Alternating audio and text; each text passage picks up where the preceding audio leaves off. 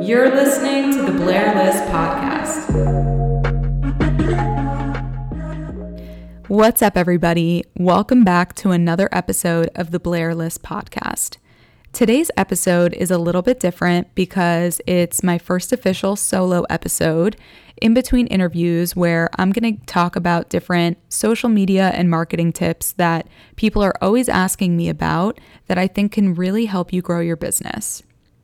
I've been working in social media for almost 10 years now, which is really scary to say because it makes me feel very old.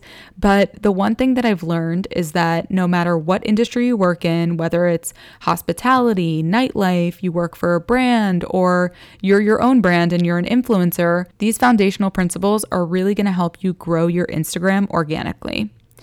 When I say organically, I mean that there's no paid media behind it. So there's no Facebook ads, no Instagram boosted posts. It's all about what you post on your feed and connecting with the community that you have on your profile. So let's jump into it. Number 1, look at the way that you represent yourself visually on Instagram. Something as simple as having a clear default image that's high resolution, using a picture of you that is really clear, staying away from Snapchat filters, or if you're a business, make sure that you have a high-res image of your logo. You want people to start associating your logo with your brand and also get into sort of your aesthetic on your feed. Your feed doesn't necessarily have to be perfect. I think that it can be a little detrimental being too critical of the things that you're posting. I think that it's all about the color tones, the tone of voice that you use. So if you're using the same filter on every photo, your feed is going to look a little bit more cohesive and more like a brand. And your tone of voice is all about how you communicate with people on social. So is your Instagram, do you use like a sarcastic tone of voice or a cheeky tone of voice, or are you really matter of fact? Are you writing everything in lowercase, or are you writing everything in sentence case? I think that it really depends because these elements are really gonna subconsciously create a brand image for people inside their head when they associate the name of your brand to products or services that you offer. Make sure that you have a clear bio that says what you do, making it really easy for people to contact you. One thing that I absolutely love is this platform called Linktree, which is a free platform that basically gives you one link that allows you to link out to several links after that. So let's say you're an influencer and you have a YouTube channel, but you also have a blog and an Amazon shop. You click on the one link from Linktree, which is in your bio, and then that brings you to a landing page that allows you to choose from a bunch of different links to link out to wherever your follower wants to go. This is super helpful because I know that sometimes when you're posting something and you're saying link in bio, you're going to have to constantly change that link over and over. And if someone's looking at an older post of yours and wants to figure out how they can get to where they want to get to, the Linktree will really be helpful in allowing you to have a bunch of things that people can access at once. Plus, it's also easier for you. Number 2. Turn your Instagram into a business profile to get free analytics. This is super important, and I know that a lot of people come to me saying, well, I'm not like a brick and mortar store, I don't have a physical location, or I'm not a huge business, so I don't think that I need a business profile. Well, that's actually not true because turning yourself into a business profile really just means that you create a Facebook fan page that can easily be hidden. You connect that fan page to your Instagram, and that allows you to have a topic of what your profile is. So I'm sure you've seen people who have public figure, or in my case, it says podcast. There's different categories that you can choose from that shows people what type of content that they're going to be receiving on your profile. So not only does this business profile allow you to do that, but Instagram gives you so many valuable analytics and insights that you can use when you want to partner with a new brand or you're trying to work with someone new and show them what sort of interaction and engagement you get from your posts, this is super beneficial. On the last episode with Emily Sobel, who's an influencer and a creative brand manager, she talked a little bit about creating a media kit or an EPK, which is an electronic press kit, where basically if you have a brand that you want to partner with, you can't just reach out to them and say, hey, I have X amount of followers, you should hire me for this campaign. It's much more in depth, and you have to create a presentation proving your value and what you're going to be bringing to the table. So these analytics give you demographics, gender of people who follow you, age demographics, locations, and the times that your followers are most active on the platform. This is great because you can take those screenshots and put that into your EPK to show different brands, hey, I have followers who are 80% women and 20% men. And that lines up with the people that you're trying to target and you're trying to communicate. So I think that if you focus a little bit less on how many followers you have or how many likes you're getting, and you really hone in on the demographics of your Instagram profile, brands are really going to be more inclined to work with you if you're a micro influencer, meaning you have less than 20,000 followers, as opposed to someone who, let's say, has 200,000 followers but doesn't have the best engagement and maybe has an unbalanced ratio when it comes to demographics. These are all things that brands think about when they want to reach out to work with someone new, or even if you're a brand who wants to reach other people, this will allow you to understand who is actually engaging with your product, who is looking for you, following you, and those are the people that you should be speaking to when you do run Facebook ads or Instagram ads. Number 3, create content based off of your most engaging posts.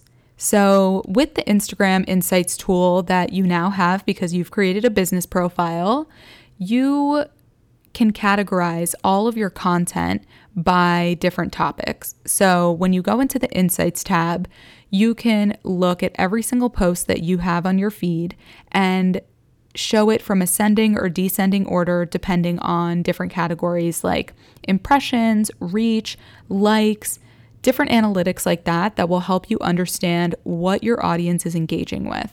Once you do a little bit of research and you look at what has the most likes, the most shares, comments, saves, that's really going to give you a good idea of what type of content you should be posting. Too often, I see brands saying, oh, well, I think that we should create this content because it sounds cool or it looks cool, but in reality, if your followers aren't engaging with it, you shouldn't spend the time or energy creating that type of content.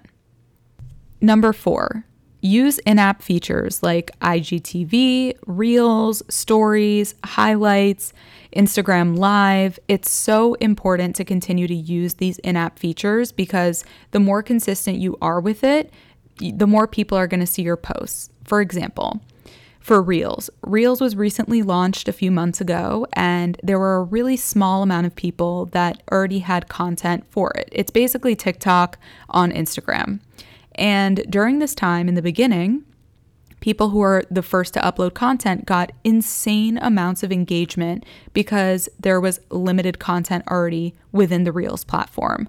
So being one of the first to try out these new features that come out on Instagram is super important, but it also helps diversify your content. So if you're posting a lot of static images and really want to connect with your audience and showing your face a little bit more, Reels is a really cool way to do that because it's 15-second shorts and it allows you to be super creative with it while also making yourself a little bit more relatable.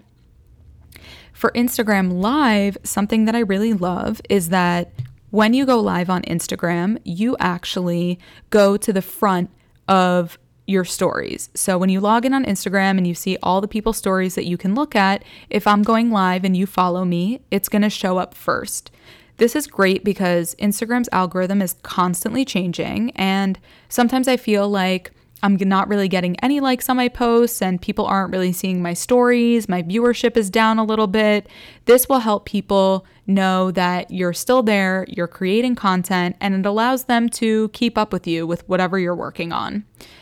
This also goes to say, like, don't go live on Instagram Live every single day. A lot of people do that and abuse it, and that will actually do the opposite and will make people unfollow you because you're constantly getting notifications, push notifications saying this person's going live, and it can be a little bit annoying when you're doing that like 4 times a week. So be very selective and make your content meaningful.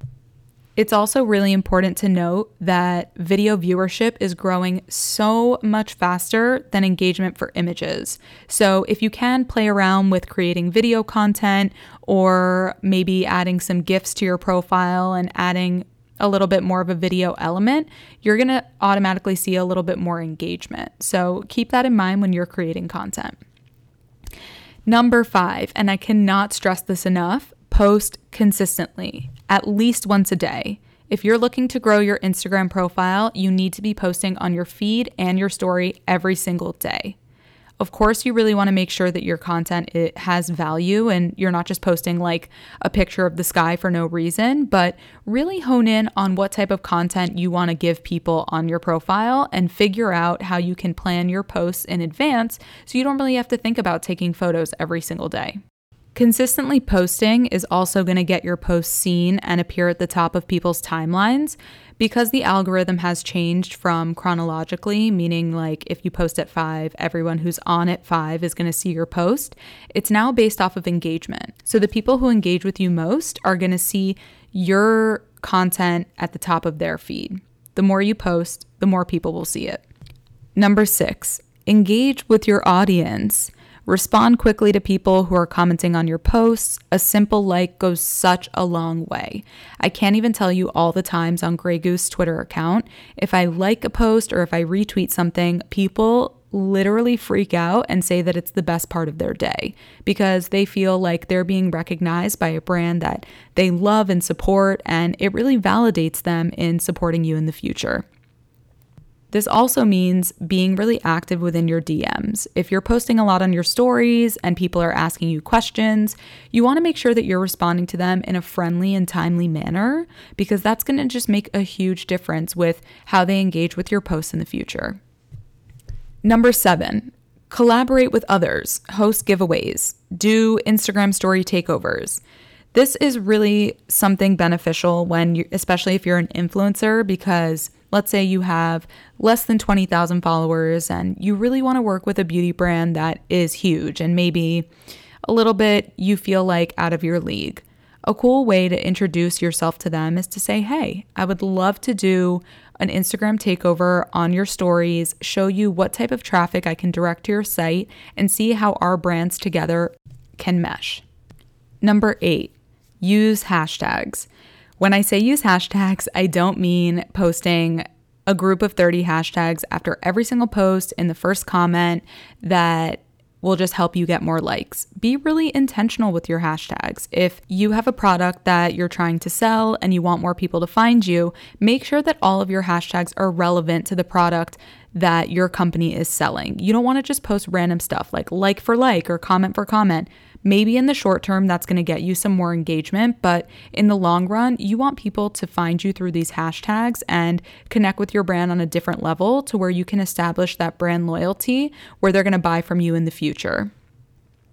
Something cool that Instagram recently launched as well is that people can follow hashtags. So for example, if you're the Blair List and you write hashtag Blair List, you can follow that hashtag, and every time you use that hashtag, it will show up as a post in someone's feed, which is really cool because that gives you a lot more visibility for people who may not know you.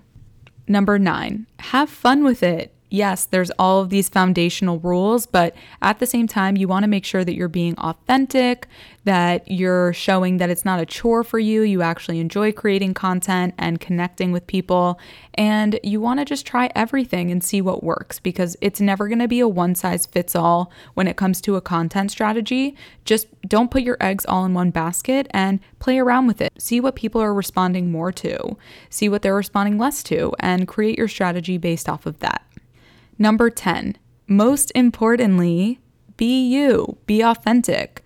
Make sure that you're staying true to yourself and you're not putting on a facade every day where you feel like you aren't acting like who you truly are. People can really see through that. And it's important to stay true to yourself, stay true to the things that you like and dislike, and really let your personality shine through. Because honestly, there are so many people that I follow that I've never met in real life, but because of the way that they portray themselves on Instagram, and you can see that they're being really authentic, you kind of feel like you're friends in a weird way. And it's cool to sort of have that sense of community where you can reach out to them and talk to them about different things that they're going through. And it's okay to not be perfect all the time. It's actually better if you're not, because Instagram is really stepping away from that trend of, the picture perfect feeds and making sure that everything is super face-tuned and photoshopped. And the people who are growing the fastest and really building that sense of community and a loyal fan base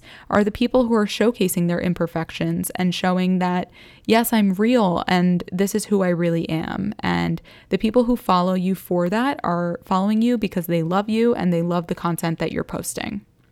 I hope that these 10 tips work for you guys. If you use any of them, slide into my DMs. If you have any more questions, my email is always open. I want to hear if there's anything else that I didn't mention that maybe works for you that I can share with everyone too. I hope you enjoy listening. Follow me at The Blair List on Instagram and Twitter. Like the Facebook page, subscribe, all that good stuff, and keep it locked. New episode dropping next Wednesday at 5 p.m. Bye.